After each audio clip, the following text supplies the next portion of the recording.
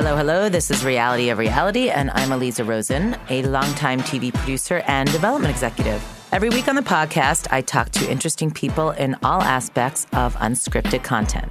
Today on the podcast, one of the queens of reality TV podcasts, Kate Casey. Kate hosts the very popular podcast, The Reality Life, where she interviews pretty much every reality star under the sun. I need to find her booker. Kate also recaps reality shows on her website, loveandknuckles.com. And when she's not completely immersed in reality TV, she's raising 4 young kids in the OC and just generally being fabulous. We talk all about how her obsession with reality TV started, why she gravitates towards certain types of shows, and what she's learned from her many interviews with people looking for their 15 minutes. Kate Casey, welcome. Thank you for having me. I'm like, whoa. Yeah. I'm so excited to be here. I can't believe you're here. I can't believe it. I feel excited because I feel like you are probably going to get me and my interests in a way that other people will not. Ooh, that's a high bar. Yeah. Jesus is even nodding his head a little.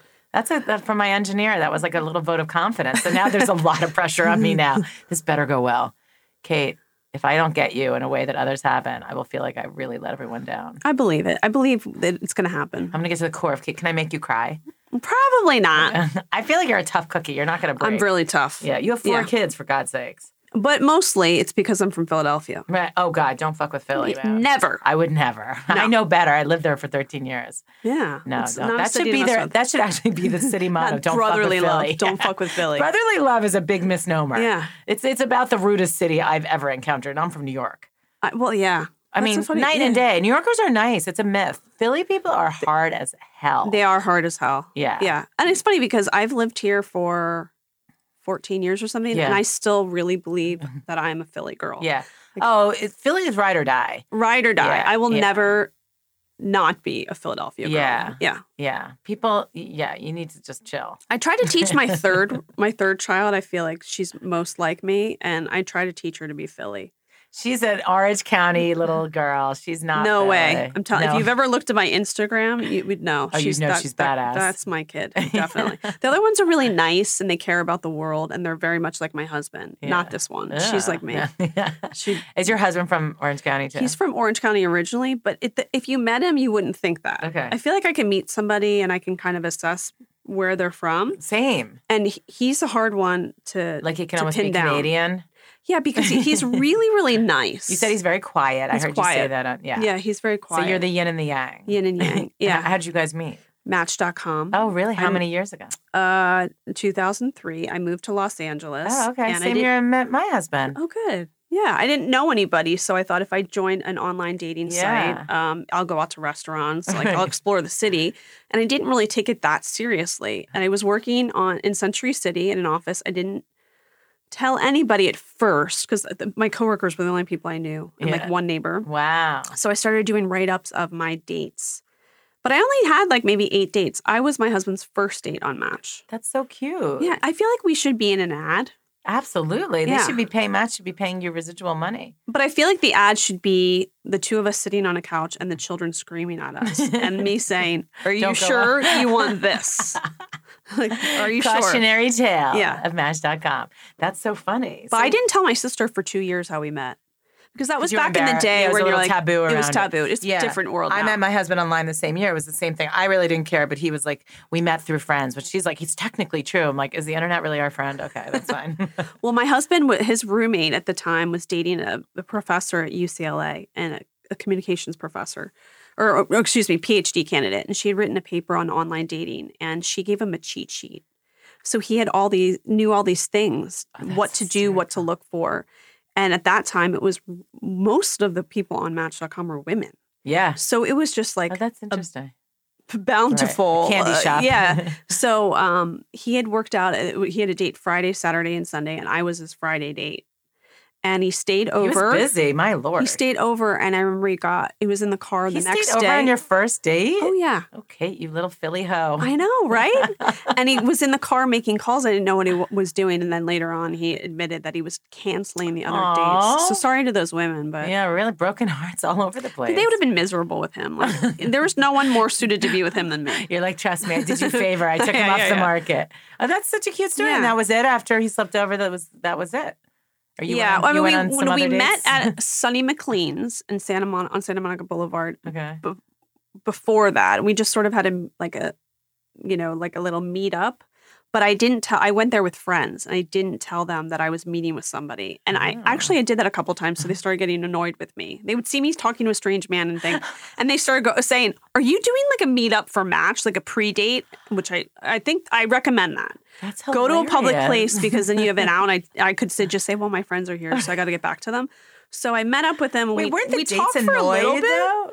Well, yeah. Well, I think later he said, "Oh my God, you totally had your friend." Oh no, he did say, "Wait, your friends are here." He was a little shocked, but we just had a quick meetup, and I just remember meeting him and thinking, "There's no way I'm not marrying this guy." Aw. Like that, this guy is meant to be. Because one of the weird things too was the first note that he ever wrote me on Match.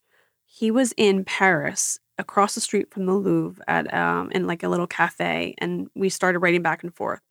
The odd thing about that, too, is that flash forward years, I have 2 daughters born on Bastille Day, 4 years apart.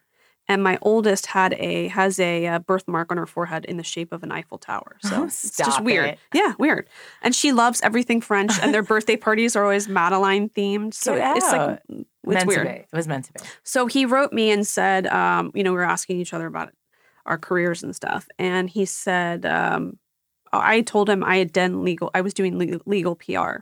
And he mentioned how I would probably know this lawsuit that he was a part of, an intellectual property lawsuit. Oh, he's a lawyer. No, what happened was I represented lawyers. I was like a media consultant. Oh, that's so I created interesting. media opportunities. And one of my clients was an intellectual property attorney or a firm. And he said, "You might remember this lawsuit. I was involved with, the Scour lawsuit." Well, I remembered when I was starting my career off, there was this case. You probably remember it was the precursor to Napster. It was a bunch of UCLA undergrads that had started a website where you could download movies and music for free. It was just before Napster. So so that was my husband's company. He and his friends started at Get UCLA, out. and he was the CEO. He was the president of the So he got sued. Yes, by the RIAA and the MPAA, and he was on the front page of the marketplace Who's section in the Wall Street Journal when he was an undergrad. Well, so when I started doing PR, I was getting opportunities for my client about what are the implications of this case and how will it affect cases going forward. So when he said, "You might remember this case I was involved in, the Scour lawsuit," I remembered talking to Ron Harris, the Associated Press reporter, when they were in the courtroom, or right before he went to the courtroom, and I called Ron Harris and said, "I know you're covering the Scour lawsuit today. I've got an intellectual property attorney who can provide commentary." And I remember him saying, "Great, I've got the Scour CEO at 9:00, and I'll talk to your guy at 9:30. And that 9:00 call with the CEO was your husband. went on to become my husband. That's a crazy story. Yeah. It was all very serendipitous. So a lot of our conversations rom-com. are very, he never doesn't think I'm funny, never has seen me do comedy, never reads anything I write. We have this whole life outside of that where it's like this Where you're just having tons of kids. business stuff. We really connect that way. That's wild. Yeah. So your background's in PR then? Yes. I went to college for political science. Okay. Thought I would work in Washington for my entire life. I interned every semester of college. My first internship was my freshman year of college, and it was for Vice President Gore's Reinventing Government project. I knew the press secretary. He went to my the sporting school I went to, and he let me be his intern. So you're not really allowed to be an intern until you're a junior. So I think I was probably one of the youngest interns in White House circumstances. So I did that. I worked in the press office at the White House in college. And that was when Clinton was in office? Clinton administration. And I worked on a bunch of campaigns, and I really thought I would spend the rest of my life there. Wow. So after I graduated from college, I found a job working as a publicist with former senators that had gone back to their law firms. Really? And I have these pockets of love. I love sports. I love journalism / politics, and I always loved entertainment. So at that time of my life, I really pursued the journalism politics route. So I loved that job because every day was a different day. And all I got to do all day long was read the news. I was the little kid that read Newsweek. I love that. I loved it. And you were living in D.C.?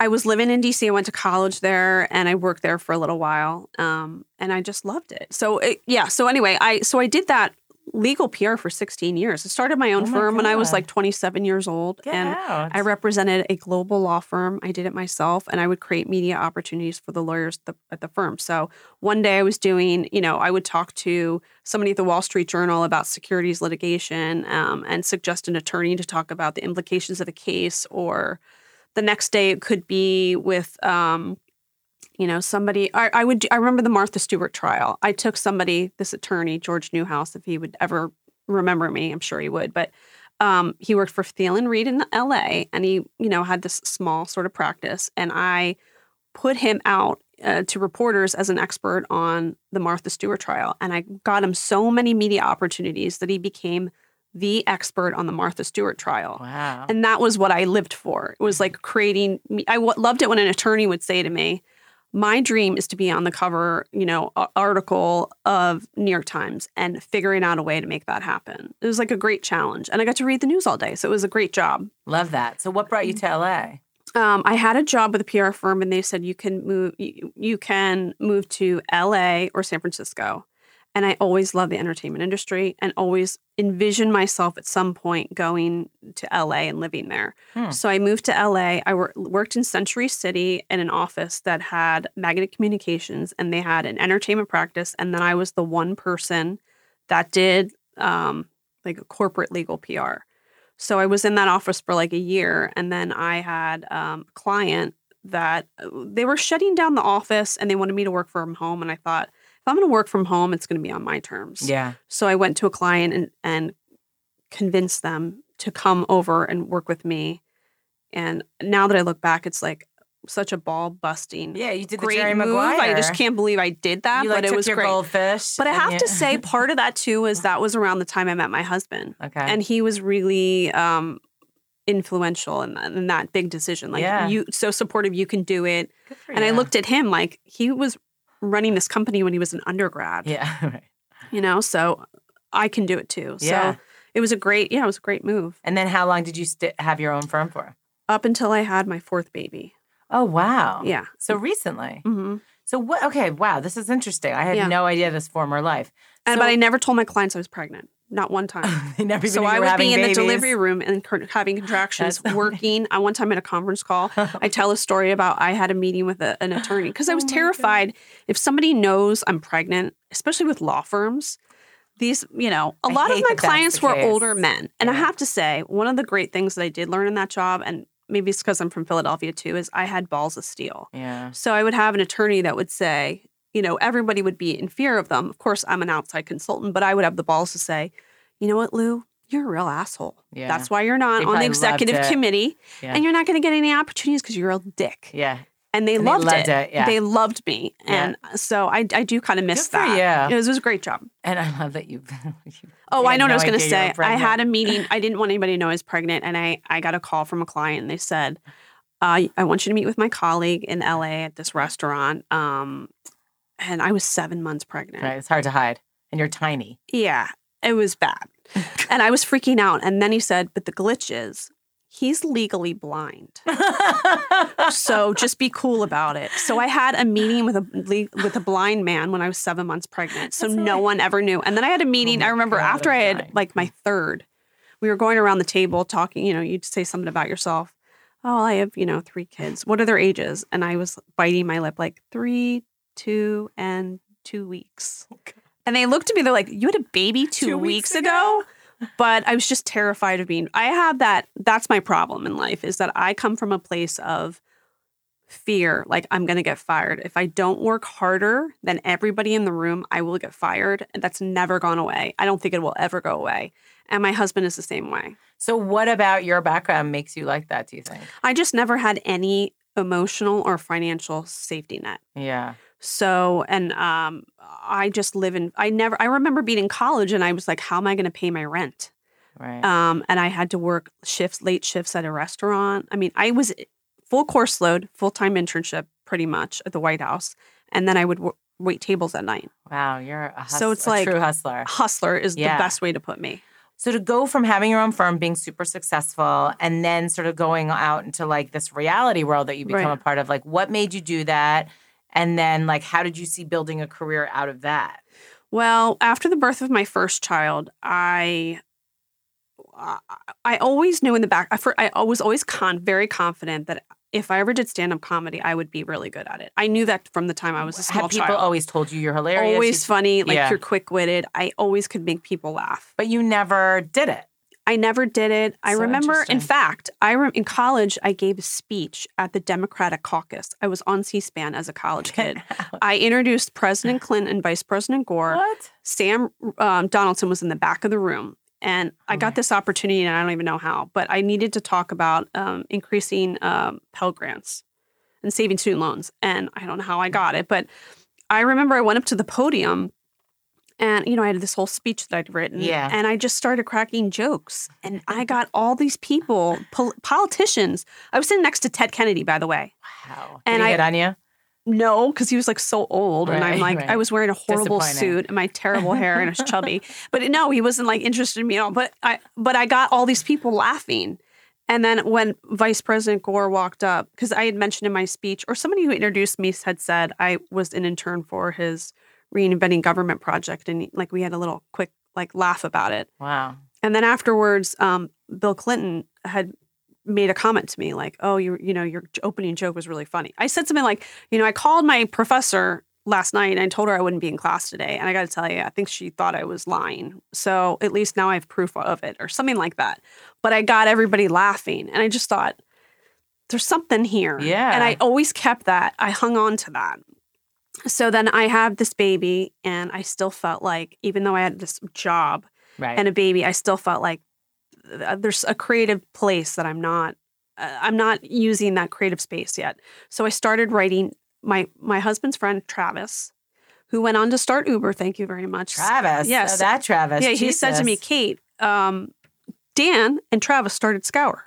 That was their company. Oh my God. I never knew that. Yeah. So Travis said, you got to write what you know. And you got to write because it's killing you. You got to write what you know. So I remember the first post I ever wrote was about why celebrities fake date, to like explain that. Yeah. Right. And then it turned into writing about Real Housewives started to air.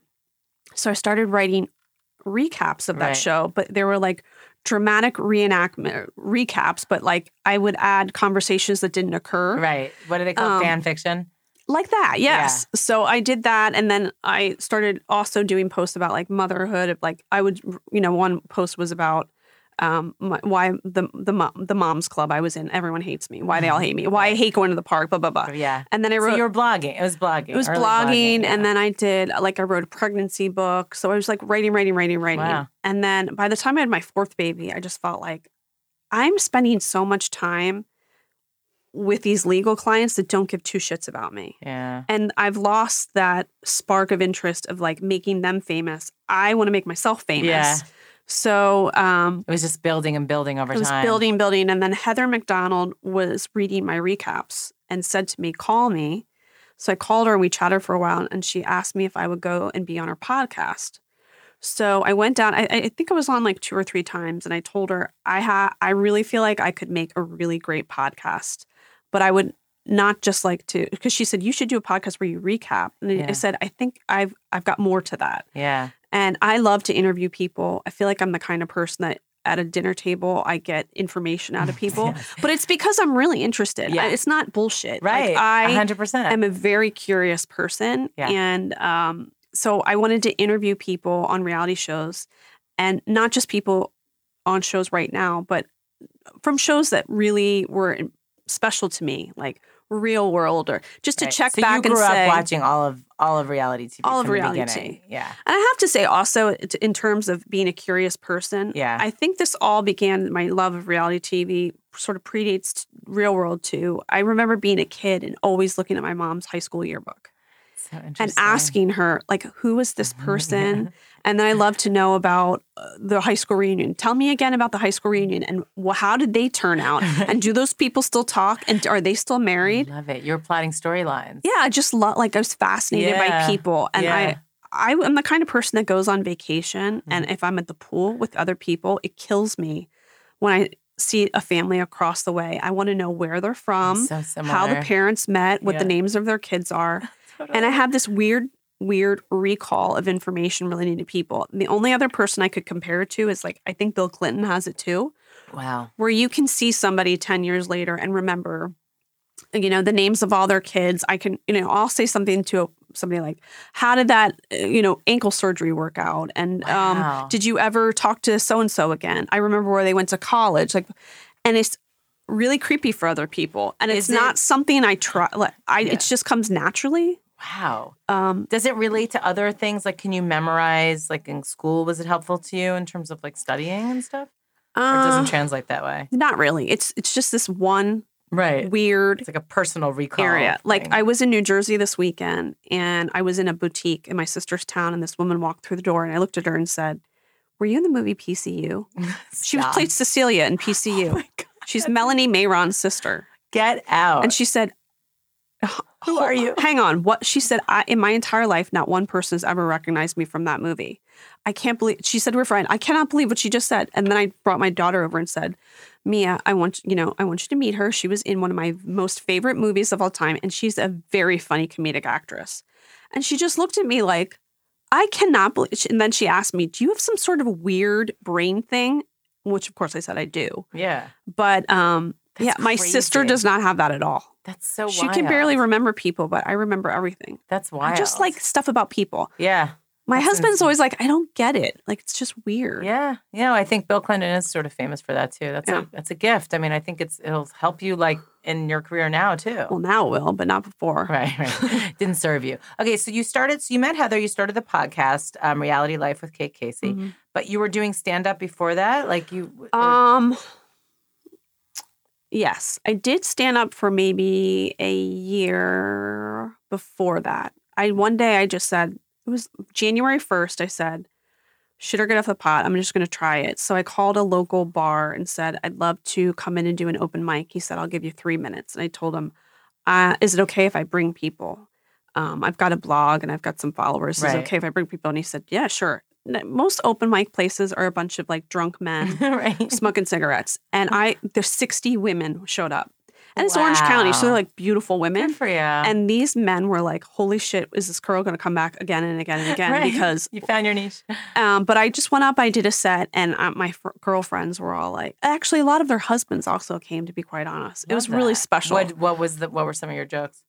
It was about reality shows. My question was always like, why isn't there anybody? And now that this has changed, for the last season this happened, but why isn't anyone ever honest about their shitty family on The Bachelor? It's always like, I love my parents. I just want a marriage like my parents. And there was never someone that was like, I got to be honest with you. I don't want you to meet my nutbag parents. Why don't we go to the Ramada Inn, just have sex all night long, and let's just call it a day? Totally. Like, no one's like, this is my sister, Sally, and she's had a meth problem, and that explains the sores on her mouth. So, that is hilarious. And then this season, they had a guy who was really introduced his father, and he was dressed up like a wizard, and he's like a total nutbag. And I was like, finally, somebody shows like an authentic family. Yeah. Right. No, it's true. That's good. That's funny. And that's a great point. Okay. So then you started the podcast and you've done a lot of episodes. Yes. Today I just had my 56th episode.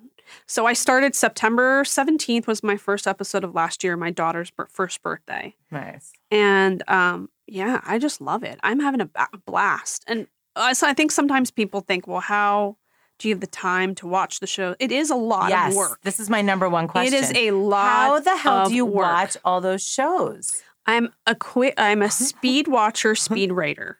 Okay. I'm a speed reader, speed writer, speed watcher. Lucky. I watch a lot at night. Yeah. Quite honestly, I'm not somebody who needs a lot of sleep. I probably sleep 5 hours a night. Right. So that's probably why I'm also good with newborns, because like I just don't. My husband needs sleep. I don't. I watch a lot at night. I work out. When I work out in my garage, I'll put a show on while I'm working out. That helps me. That bangs it out. I'm really good at maximizing my time. Yeah. So if I am at school waiting in the pickup line, before they come out, I'll watch Hulu. something on my computer. I love it. And I just figure out ways to, I'll watch 10 minutes here, 10 minutes later. I figure out ways. And then I guess with your recall, you can keep all of them straight, all the characters, all the storylines, because it's a lot. Mm-hmm. Right? And I'm also on social media all the time. I'm on Twitter. I'm reading you're very comments. I'm and looking you're writing blogs for potential guests. That and the promotion take up most of the time. And you're a one-woman show. Like, you don't have any help? I am a one-woman show. One woman. You are a powerhouse. I have not had any help at all. So. I did not realize all this stuff about you. I was already impressed. Now I'm like mega impressed. Oh, You're a superstar. You have that personality. I just really feel like I'm so excited about the content. You're in your zone. The people I get to meet. Yeah. It has been a wonderful surprise too, is I'm so excited to meet people and to learn. I always say to my guests, my hope is that people walk away from the show thinking, God, I didn't really realize that about somebody. Because especially on a show like Real Housewives, your time on screen is so few and far between, and people get an idea about you based on these little scenes. And I hope that this is a spot where you can express yourself more. And I always feel like if somebody knows the backstory, it all makes sense. I can prove your point. So I listened to your interview with Megan King Edmonds from RHOC. So I have to admit, I went through IVF. It was a very easy process. Mm-hmm. We were very lucky. But when Megan cried last season about her embryo that didn't take, which, as she said on your podcast, is not a miscarriage, I dug in, like I was pissed. Mm-hmm. And so were a lot of people. And it was interesting to like look at myself, like, why do I care that like it was, but to me it was like, you didn't really have trouble conceiving. Jimmy had a vasectomy that you had to reverse. This wasn't, it was her journey, and I get it was her storyline and everything, but the whole thing just enraged me because it just seemed very spoiled. Like you had, Right. But when I heard her talk on your podcast, it made me see her in a different light. And it actually made me see that whole thing in a different light. Like, I think she actually said people experience loss different ways. Yeah. And like, give me a break, basically. Mm-hmm. And I was like, you know what? She's right. I still, who am I to judge how she felt about it? Well, I also said to her, I understood her in that moment. You did say that. And I did, because it was more about life experiences when you have an expectation. What could have been, what you thought was going to be. What you thought was going to happen, it doesn't happen. It's a heartbreaking. I guess for me, life slaps you sometimes. I know, but I guess, and again, we shouldn't go down too far down this rabbit hole, but that annoyed me that she thought that she had that expectation, because if you go through IVF, I've never experienced IVF, if you know so I don't know. You know, she knew there was probably a very high probability that you wouldn't be pregnant at all, let alone have two, let alone have one. Like, to me, it's just like, if you go into IVF with your eyes wide open, you know how blessed and lucky you are to have any pregnancy anything take. At all. So that was, but again, that makes sense. I forgive her. Megan, if you're listening, I forgive you. No. But I realize that my anger was misplaced, and it usually has more to do with your own shit than the person. But people were up in arms, especially people that really went through it. I mean, again, I don't even talk about it because it was such a non-thing for us. But, people go through it for years and don't even end up with a happy ending sometimes. So I think it was like really hit a nerve for a lot of people. I feel that way. I have a friend who always complains about her family trust. And I don't know how many times I've tried to explain it to her. My mom doesn't have a pot to piss in. I barely even know my father has never even given me a birthday card. I met him a couple of years ago. My kids have never received a card, nothing, not even a stuffed animal. So your reality is so askew with like normal people. Like, I just can't. But how do I explain that to somebody? No, I went through that with a friend yesterday too, who was, I can't get into it, but I faked it. I said, oh, I hope you're okay. Right. And I was like, are you complaining about this? I know. But it's like everyone has their own reality. Right. I mean, sadly but truly. So speaking of your childhood, which sounds really tough. Yeah. And we were saying earlier that you relate to Bethany Frankel from Real Housewives of New York. I really do. She had a really fucked up childhood too. And so and she's a tough cookie too, and ambitious and all of that. So I see parallels with you guys. You seem way nicer. She's ambitious. I'm a little bit, she's probably, my sister's probably even more like her. My sister can just cut somebody out. And I sometimes I can do that, but I do have a soft spot in my heart. Yeah. I always say in my family, I'm like, I'm the nice one. Believe it. I think that Bethany and I relate because we're very tough people, but we have a very small inner circle. Yeah. So when she gets upset, like with the Jason, she never lets people in. So for him to destroy her, it rattles you to the core where you rethink every relationship that you have. So I respond to that, her sense of abandonment. I think I read a Harvard Business Review article many years ago, and they said that your business acumen is directly related to your relationship with your father.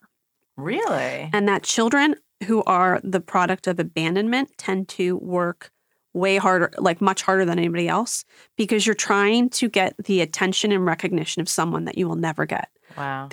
President Obama is an example. Yeah. He's wanted his dad to just say, great job. That's powerful. And that Bethany is like that, and I'm like that. I'm working so hard for just recognition. That's my one issue in life, is I just want someone to go, you did a great job. And do you feel like you're getting that now? Or not enough? A little bit. But and will it ever be I have to be enough? quite honest with you. I am shocked when anybody says, if somebody says to me, I really love your show, or I really like something you wrote. Honestly, I'm shocked that they even listen or read, and I'm so touched by it that I don't know where to just accept it. My friend says you're the worst at accepting, because I'm like, oh, you want to be friends? Want to go camping? Like, want to hang out? Like, I can't accept a compliment and walk away, because I'm so honestly so touched by it that I've connected with someone, because that's what I searched for my whole life, is just to connect with somebody. Wow. So when I get it, I'm like so touched by it. I really like every person. I am so grateful for anybody that takes the time. Listen, people are busy, very busy. So for someone to take even 2 minutes and read my recap, well, that's important. I really appreciate that. Yeah, that's so great. Well, that's really sweet to hear. I mean, like, that makes just you want to a feel good person, connected to people. Yeah, that's my goal. Well, you're connecting. I mean, I'm on your Facebook group, and people like are into, like, it's a community. That's what's interesting about, I've found, with these housewives things and offshoots of housewives groups and like the crime world and all this stuff, that people really yearn to be a part of community and to contribute to the conversation, because especially smart women that, like, we watch a lot of these shows, like, we get it. We get that these are ridiculous people living ridiculous lives. We're not taking it seriously. So to connect to people like that, who you feel have a same sensibility, same sense of humor, are watching it in the exact same way you do, where they'll just say the most awful things about someone's kid and you're just laughing your head off, even though you know it's so wrong. Those are the kind of people, like, in real life that you may not really interact with, Absolutely. And you find these people online, and, it's like you found home in a way, in that way. Also, I remember talking to Travis about this years ago. He just didn't understand, like, tabloid stuff. And I would tell him, everybody is interested in celebrity gossip. I promise you, if you go to any dinner party and you say, what do you think about Brad Pitt and Angelina? Everybody has an opinion. So and it's the same thing about reality shows. As much as people will say, oh, they're just garbage, the truth is they probably watched 3 of them. And you just start a conversation going, and then you find out, I never watched reality shows. And then you start talking to them, but I did watch blah, blah, blah. I'm like, And a lot of my fans, or people that want to come on my show and reach out to me, are men. Oh, that's interesting. And they say, I have so many men that are begging to come on the show to talk about Vanderpump Rules. Stop. That show is like, men love that more than anything. My husband, the only show he watches, I'm outing him now, is Shahs of Sunset. See? Which is hilarious, and it doesn't make sense. I think he just likes the women on that show. Maybe. But whatever it is. Maybe it is that. He is knee deep. Like, it's hilarious. It was just funny just because he watches no reality. He could care less. Yeah. So it's so funny. I think it is. That makes me laugh too. It makes me laugh so hard. Especially if it's somebody like my friend who's an orthopedic surgeon. Right. But then he'll know certain things. Like when I was watching Real Housewives of New York reunion, he walks in, and he's like, is that Bethany? What happened to her face? But that how do you know who Bethany is? And that makes me laugh so hard. Yeah, I love that. I love that. Does your husband know anything about anything? Or he doesn't care, though? He'll walk through the room and I'll make a comment, or he'll be at the airport and say, I think I just saw Vicky. Well, that's I'm like, oh, I thought you didn't know anything. Yeah, he knows. Yeah, Brian saw Vicky too in Newport Beach. So you live in the OC. I do. So you live amongst these. Amongst them all the time. What? Yeah. I mean, I see them all the time. Are you friends with any of them? I am. Are you friends with Shannon Bedore? No, but I saw her at Gulfstream like 3 weeks ago. She sat next to me. That's where my husband saw Vicky. At Gulfstream? At Gulfstream. That is I'm there every Saturday night Gulfstream. at about 6 o'clock because we're losers and we go. We go on a date every Saturday night. That's cute. To Gulfstream 6. So we saw them. I know Kelly Dodd. Okay. Let's get into Kelly. Can we get into Kelly? Sure. Okay. Crazy? This is like, I feel like Explain Kelly. I think I have a degree in armchair psychology. Okay, I good. really do. Kelly's problem is that she comes from a place of, like, she's like a reactionary person. No impulse control? None. Right. And she's is all id. actually very sensitive. Yes. Oh, I see So that. she's Yes. always waiting for someone to pounce. So Totally. she has no filter. So the minute anybody says something, she reacts. When she probably is the person that goes home and cries about, like, feels terrible, but has a hard time admitting that she felt horrible about it. I think you're 100% right. She feels wounded and she lashes out in such an ugly way. I don't know enough. I don't know her well enough to know what her childhood was like, but I suspect that if Bravo let me talk to her, I would be able to get to that and figure it out. She's a really great mom. She's she? totally like she has a daughter. But that relationship, her husband, that relationship. I know. I'm sorry. What is up there? Why are they even together? It must be for the daughter. I think part of it is this too. I remember I did stand up at the Irvine Improv right before the show aired. Okay. And she was there with her friend, who's a mutual friend of mine, and her husband showed up. And I do think that he's bored because he was involved with Leapfrog. And I know this about entrepreneurs. My own husband's an entrepreneur. Kelly's husband? Yes, he was involved with Leapfrog. That educational thing? Yeah. Okay. And he was very successful. Somebody who worked constantly. Okay. And I don't think he's done something that requires that much time since then. So I think he feels probably at a place where he's a little bit bored and trying to figure out what his next move is. And because of that, he's around her all the time. Right, he's annoying the crap out of her. He showed up to the improv, which was like all women, and we're all hanging out, like home. having drinks. And I think that's her reaction is like, for the love of, like, leave me alone.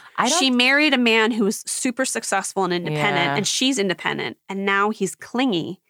And I think that's some of that's a good what point. You're seeing on TV. That's a great point. I definitely agree with it. However, I will say I don't see a connection between them at all. They have zero chemistry. I mean, they have been married a long time. I think that happens a lot, which, I'm no marriage expert, but you really have to work at finding things in common. Maybe they don't have as much in common anymore. I mean, that happens to people. It does. So who else are you friends with?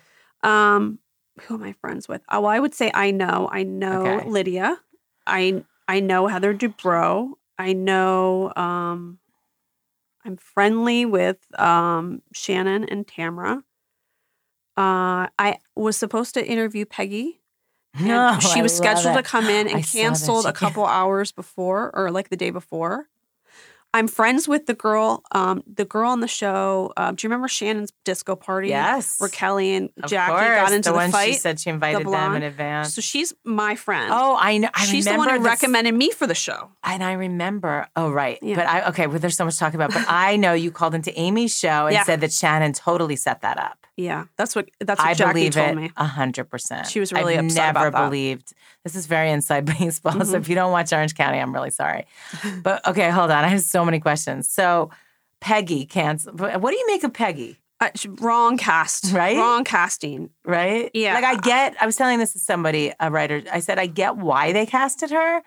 But the truth is she has nothing. She doesn't know what show she's on. She has nothing in common with any of the women. But she still kind of makes me laugh, even though she's not trying to be funny. Well, I met her before the season aired. I crashed a party that Lydia and her husband were throwing. They were sponsoring it. The magazine was for. It was the one they aired, the Nobleman party? No, it was before that. Okay, I think they sponsor a lot of parties, but I went to it with my neighbors because their kids go to school with her kids. And so there were a lot of those housewives there. There was Gretchen and Slade were there. Lizzie was there. I can't. Deco and Peggy were there. Deco. And none of them had any idea who I was, which I find, like, let's say I'm in New York City. Yeah. If I saw Dorinda, I've interviewed her, she would say hi. But these people, I'm like, I've been writing recaps for years. We live in the same town. We're really going to pretend you have no idea who I am. Wow. It's like, and they were like, who, what, huh? And Peggy and Deco, I tried to talk to them. I really tried, and I couldn't get anything out of them. No, there's nothing there. I'm a pretty good, easy person to get conversation with. she is like a mute. So I was excited for her to come in. But then I realized, as you know, from the Facebook group, that everyone was like, don't even worry about it. She would have been boring anyway. And then I felt like relieved. Right. So then I had Heather pretend she was Peggy. The following week, she did the whole interview as Peggy. Oh, I gotta listen to that. It was way better. That's hilarious. Yeah. I love Amy Phillips' impression of her too. Isn't Amy Phillips awesome? She's the best. I went on her show a couple of weeks ago. I think it was the same week you did it or the week after. And I think it was the Thursday. Yeah, you did the Tuesday. Yeah. And I was making her do the Peggy imitation. So and I said, Amy, do you know what tomorrow is? It's Friday. She's like, I know. I said, Peggy, do you know it's Friday? She's like, oh, yes. That's when my husband beats me. Right. I can't do it. Like the Friday, the beating of the Armenian woman. She's like, no, translate. I feel like she thought that this was like an audition for like a sitcom. But she was practically they born. Talk about their money. But before she started, she was selling Rodan and Fields. Please, it's all. So it doesn't. There's so many smoke. You'll learn this more as you get into my side of things, the sort of behind the scenes of the producing and all that. There's a lot of smoke and mirrors that goes on in these worlds. Well, you probably even know just from knowing these housewives. Well, I interviewed Dawn Stroop, who became the new casting director of OC. So when I was talking with them, it was another woman named Jen. So they made those decisions before Dawn was brought on. So now Dawn does like Real Housewives of Orange County and Beverly Hills. But she came in and I told her, it was just when Lydia was announced, and I asked her why the hell they would do that, because I don't think she's a good fit for the show either. Yeah, agree. And Lydia, you're talking about. Yeah. Terrible. And what the thing that she said was, I think this was off air, but she said that sometimes with shows like that, this previous season had been quite dirty. And they wanted to swing the pendulum the opposite way. But it's bad. So they wanted somebody who was like frothy, and guess what? It's not working. And it didn't. Fans are now pissed. They know it didn't work. But Everybody's I said to pissed. her, "You are going to regret that. That's a bad choice." And then they also brought on Peggy, and my friend Jackie told me before it aired. She said, "No, I called Jackie. Said I know the name of the new housewife. It's Peggy." And she said, "Hold on, she's my friend." So Peggy was auditioning with. Jackie's been not auditioned, but they were talking to her for like 4 seasons in a row. And she said that Peggy kept it quiet that she was even going through the process. Well, that's kind of cool. Side by side. So she was like, what? She's like my friend and I had no idea. But she said, I'm just really shocked because I just don't see her as somebody on TV. I'm shocked. So wait, you actually interviewed? I did. But I was like. Do you think you'd be a good housewife? I don't know. I feel like it's too meta. I don't know. It's a little meta, but at the same time, it could be amazing. I kept saying to them. They need it. I don't know how this makes sense because Jackie recommended me and then they called me. So they wanted you. They were pursuing you. I wasn't like I called them. I kept saying, I write recaps of the show. I mean, wouldn't that be weird? Yeah, but it's like they were like infiltrator. Yeah, whatever. And one of the things they said was they really wanted more funny people. So and then I have kids. any funny people. Yeah, there's no one funny on that cast. I think this is my assessment, and you probably would know better than me. I don't think first of all, I'm not an Orange County typical person. Right. I don't have extensions in my hair. I have no plastic surgery. Bye-bye. I wear J. Crew clothing. I am a very East Coast girl. Yeah, but that would be kind of fun. My husband has a software company and doesn't sell like pool tables on the side. Like he's not that Slade Smiley kind of guy. He's like a really normal, nice guy. Yeah. I have little kids. I don't know if reality shows really like little kids. I don't know if Megan's got a husband. But everybody gets sick of hearing about the baby. Right. I don't know if people really care that much about my kids. I don't know. I just don't know if I fit. I'm not a glamorous person. I feel like yeah, but you could be the Bethany. I'm really thinking this through now. Like you could be the no bullshit because Bethany is smart as shit, savvy as hell. She's producing the whole thing in her head the whole time, which is what you'd be doing. But it still works, and you still are vulnerable, and you still, Well, I did tell them, if you were to have me on the show, I will take you back to Philadelphia. You can meet my father, who I just met 6 years ago, who's a complete nutbag. And I will work out my parenting issues in front of cameras. I will expose that. Because I know that people will relate to that. Like to be a 40-year-old woman who has these children, and you have all of these childhood issues, and you have children who like fill in a lot of your holes, but it also opens new ones because you're like, confronted with what you didn't have as a child. It's a whole process that so many people can relate to. Huge storyline. How did they not? Okay, I need to talk to Alex and Doug. Guys, if you're listening, we have to have a serious talk. Well, I'm interviewing them next week because of you. I'm so excited. Yeah. Oh, good. All right. Well, after the interview's over. I also think that Orange County is like... It needs to shake up, though, Kate. It needs a shake up. I think that they like more story. Oh, I remember they kept asking me, well, tell us about the parties that you throw. They wanted somebody like Peggy who's going to throw a Lamborghini party. And I said, okay, I have a birthday party. I did have a birthday party where my son had Ninja Turtle party where the guy showed up in a Ninja Turtle outfit. He was super hot, and all the dads were laughing because I was like fanning myself. But like I have a bouncy house. I have like. But I think that's not that exciting. But that's what I think could be really good. I mean, don't forget when Bethany was first on the show, she had nothing. She lived in like a studio. She couldn't pay her rent. That's what made her relatable, like you're talking about. I feel like you are. Think about it. None of those housewives are relatable on any level. Part of why New York works so well, to me, it's the best franchise far and away. I agree. Is the women are hilarious.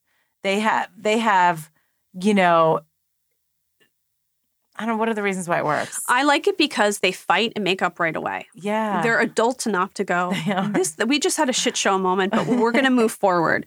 They're really quick. Yeah. They're clever. I think women who are smart crave watching clever women. Yes. Orange County's too stupid. It's like thoughtless conversations. That's like Dorinda Heather. That's why Carol, I liked Heather. Like one of my favorite moments was when they were in the hotel room in London talking about the loss of their husbands and being widows and what that experience is like. And I remember Dorinda said, I couldn't believe that after he died, couldn't believe how I felt like a weight was lifted off of me.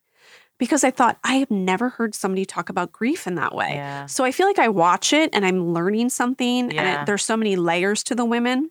Yes. And they're all smart.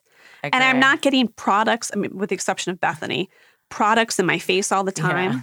Yeah. That bothers me too. I want to know authentic stories. I will buy your products if I know you're an authentic person. Or if you have ridiculous products that you can't sell, like Sonia. Yes.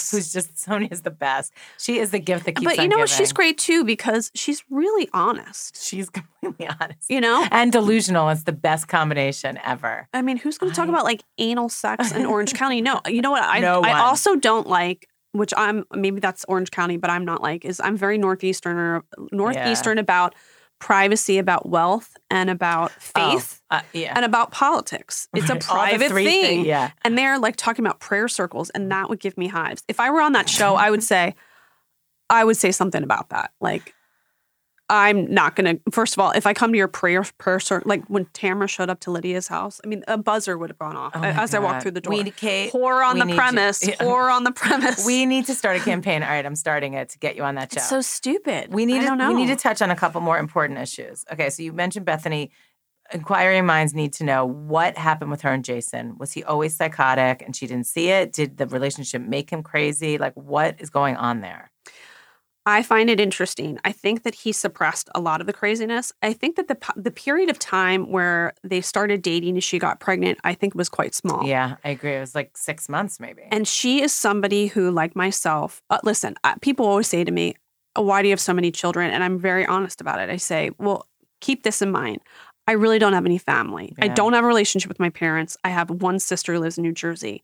My husband and my children are all that I have in the world. Yeah. This is my anchor. So I'm creating a family for not just myself, but for my kids. Yeah. So this is all I have. Yeah.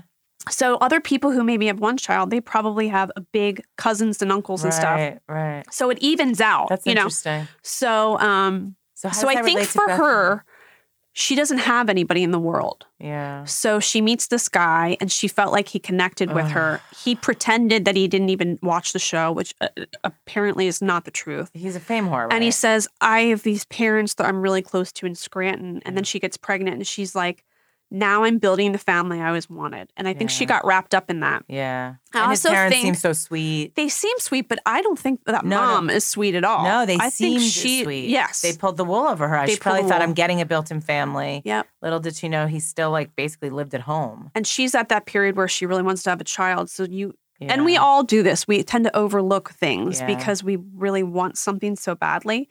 And then I think that she was also, remember, she was basically selling the company at that time. And remember, she had there was one episode of that show where she really wanted to include him in the business. And he had no business being involved in that business. He was Not like a at personal all. trainer, maybe he sold pharmaceuticals on the Not side. really. He He's had like, no like a business. bachelor And resume. she was like, and to know her from afar, like we all do. Yeah. That was the one moment where you're like, why would you let him be part of your business? But she so badly, I think, wanted a unit. Well, And I that's think why the she's so business is her rough with life. people. Well, I think her business is her life. That's so all she couldn't imagine. She that couldn't and her imagine daughter having, is all she has. having him It's in her a constant. life without it. When you are a child, like Bethy and I, like you had no constant. Like one thing I do with my kids every night, and it's so other people wouldn't mean anything, is when I put them to bed, I talk about what's going to go on the next day. Yeah. And I give them security. I give them security. It's loose enough that I'll say, okay, tomorrow we're going to wake up. We're going to have waffles. You're going to go to school. You're probably going to come home and play. And then we're going to have a delicious dinner. Then we're going to take a bath. And you know what? We're probably going to read a couple books. And it's just to give them a sense of security. That's awesome. Because I never had that. Yeah. And so I think for her, that period of time, she's pregnant. She meets a new man. She's selling her company. She just wanted some foundation. And do you think he's crazy? I think he's Crazy? probably, yes. I think he's so obsessed. I have known women in my life who have gotten divorced from men like that, who are relentless. Relentless. Like, I will not let you go. I will not let you go. And they make their life a living hell. I have a friend whose husband makes it so difficult for her to have a job because they have kids that she'll take a job in New York City and then she'll get a call that he's drunk at home, and he didn't pick up the kids. So she can't get a job because she can't pay the babies. It's like a whole mess. I think he's that kind of guy. Like, I will make you pay. And it's, how do you get away from that when you have a child? You're stuck. This is really so upsetting. I feel like I feel like I know women like Bethany. I feel like I know I see myself in some of her. Wow. Yeah. So, and one last housewife thing, and I want to ask you about another show. Shannon and David. Yeah. Everyone's saying she needs to lose David to lose the weight. Like that David is really the albatross. I don't think she ever will. I have to say, I saw them together and they were with their children. And I know I said this on my podcast. It seemed, I think I can read people pretty well. I saw them as a tight unit as 5. So for her, I don't think she could separate from him because the unit is too important to her. Interesting. So maybe not until her children are older. Yeah. Yeah. But she is so intent on keeping that unit together. That's a really good point. Oh, you're so smart. Okay, so let's move to the big announcement of the day. The Bachelor, the new Bachelor. Right. Ari from like 5 years ago. What a womp womp. Well, this is kind of like something that you would probably know. I think that they probably had Asked 5 other people. 5 other people, and some of them had crazy demands. There's no way that guy was the first choice. I'm really surprised that they don't do more due diligence on what the fans want. Not only that, but like the this new guy, apparently, if you look on all this Reddit stuff, he's a real dog. And there are wasn't he on the show? Hundreds of girls willing to tell you in the years that, okay, so this is strange, I think. He's a finalist with this guy, Jeff. Jeff wins. Jeff's the small man Mormon guy that she chose. Well, they break up, and now Ari and Jeff hang out all the time. And they would go, apparently, according to Twitter and stuff, they go out in Scottsdale and they hit on really young girls, like hook up with like 17, 18, 19-year-old girls. Like, but you guys both probably had sex with the same girl on one night apart in fantasy suites, and now you hang out together all the time. It's like, that's strange to me. And gross. But then, of course, if you go on the show, that's strange. Do you know I took my 4 kids to the casting in Costa Mesa? Wait, what? I showed up. I was like, this could be pretty funny. So I went with the kids. The youngest was in the baby Bjorn, and I stood in line and pretended I was trying out for The Bachelor. Stop.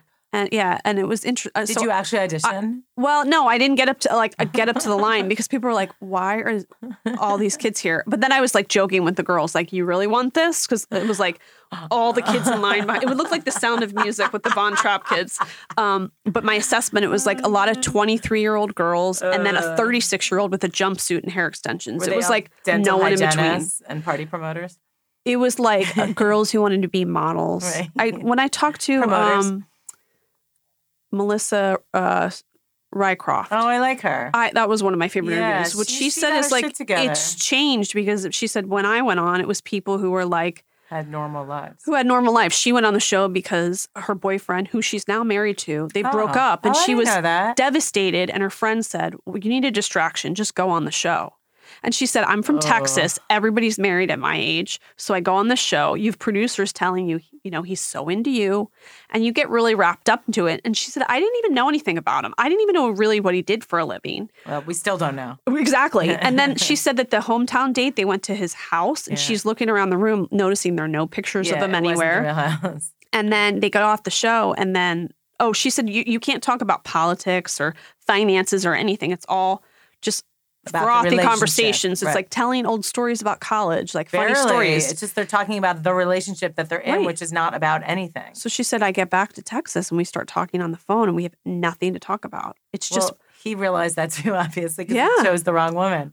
Unbelievable, right? So she didn't really care then when he broke up with her. She was upset because she knew they had relationship problems. She didn't know he was going to have this whole conversation on national television. She felt blindsided that way. Like she thought they were going to try to work it out. She knew they didn't have a great relationship, but she didn't expect to sit on a couch and have him say, this is over. And by the way, I'm actually in love with the runner-up. She didn't know that part. That was but now, great television. This is why I like going back to the retro interviews because she's like, you know what? Whatever. I mean, I ended up with my husband. We got back together. We have 3 kids now. He's so happy with Molly. They have a baby. They're cute. In the end, it all worked out. Has there ever been, I haven't watched, even half the seasons of The Bachelor, Bachelorettes, but has there ever been a couple that, in the end that you thought was a real couple with real chemistry who had a real shot at a real marriage? Well, sometimes I think Ryan and Trista, but then they went on together. But then they went on Marriage Boot Camp and I watched some episodes of that. And I don't think there's a part of him that has never let go of the fact that she was in love with that backup guy, Charlie. Yikes. Charlie was so cute. He was so cute. Oh, my God. He lived in Hermosa Beach. I used to see him. He was so hot. Wait, why I think didn't she for end all up those with people, she chose Ryan in the end. I think, first of all, whoever married Charlie made out because that guy was super funny, great family. Yeah, that was a great season. He was like a cool guy. No, he was perfect. I think she really liked both of them, but something about Ryan spoke more to her. But I don't think that the person that wins The Bachelor ever lets go of that fact. Like Lauren Bushnell and Ben Higgins, I don't think she could ever let go in that place of her heart that knew that he said he loved JoJo. And that, like, she could never let it go. It would never work out. Yeah, but it's not real, though, is it? I'm not saying... For them, it is. That's what I'm saying. I'm not saying it's not real, like it's produced, but I'm saying, is it... right. For them, it is. They're so caught up in the fake reality of it all because they're not allowed to, like, do anything. They can't see their families, their friends, their internet, their phones. So it's like you can heighten all of these feelings that normally in the real world wouldn't probably take root.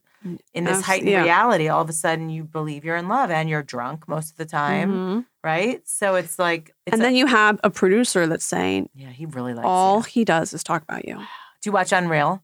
I do. Do you like it? I do like it. I think it's really good. I do feel like watching it, it makes you look at The Bachelor through a different lens. 100%. 100%. Yeah. It's funny. And it bums me out that The Bachelor is so much more about contestants that just want to be on the show to get big Instagram following. Ew. If you had to name your top 3 reality shows of all time, what would they be? Of all time? Okay. They're off the beaten path. Okay. One is actually done by Mike Fleiss from The Bachelor. It was called High School Reunion. Yeah. Wait.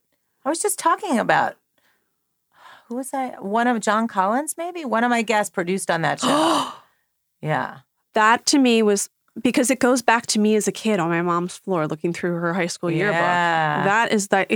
My love started there, the stories. Love that. And I just like the way they would bring people back who really were the whole spectrum of a high school. You have the nerds and then the cool kids. And I like to see the archetypes. Yeah, how people change. Like, do they stay in that archetype or like does it change? So I find that fascinating. I know I talk about it all the time and people are so sick of me talking about it, but there's a show called 90 Day Fiancé. Yeah, it's great on TLC. I love that show. My friend produces that show. Well, is it a girl or? It's a guy. It's his company. Tell him I think that, in fact, he needs to send me a bouquet of flowers because I have turned so many people onto that show. Yeah. He owes me big time. Well, I love that show. It's a great construct, right? Conceit. Yeah. Interesting. I love that one. And there was a show. Isn't there a follow-up to that show too? Which is even better. It's called Before 90 Days. It's the most spectacular show. So it's basically a catfish situation. Okay. So you have like Darcy, who's 42 and from Connecticut, who has an incredible amount of injectables done to her face. And she has a boyfriend who's 24 and in Amsterdam named Jesse. And she's got 2 kids at home. She's leaving with her twin sister for 6 weeks to pursue love. She shows up and it turns out he's like a control freak. She meets his family. They're nuts. And they're saying to her, like, where do you see this relationship going? And she admits to them at the dinner table, well, I fully plan on getting married to him, which is why I'm wearing a costume jewelry ring because I'm so confident that we're going to get married. And he's looking at her like she's crazy. And also, I'm confident that I'm going to give birth to his son and it's going to be a boy and I've already named it.